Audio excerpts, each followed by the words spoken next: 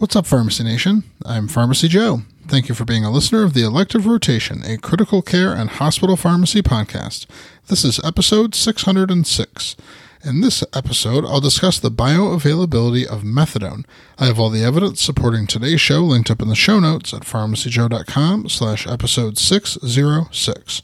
Popular tertiary references suggest a conversion ratio of oral to IV methadone of 2-to-1. Meaning 10 milligrams of oral methadone is equivalent to 5 milligrams of IV methadone.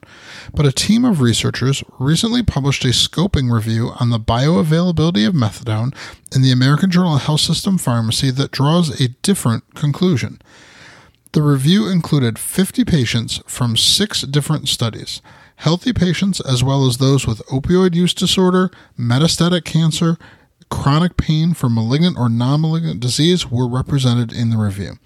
The researchers found the pooled mean bioavailability was 85.4%, with a 95% confidence interval from 75 to 95%.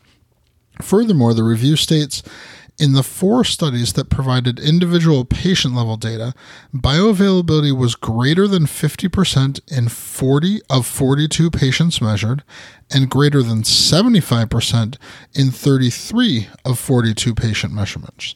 The authors concluded that the evidence points to the bioavailability of methadone being more than 75% and that an oral to IV conversion ratio of 1.3 to 1 is more appropriate than the commonly used 2 to 1 ratio. The authors also recommend that further research be done to identify a safe conversion ratio for oral to IV methadone.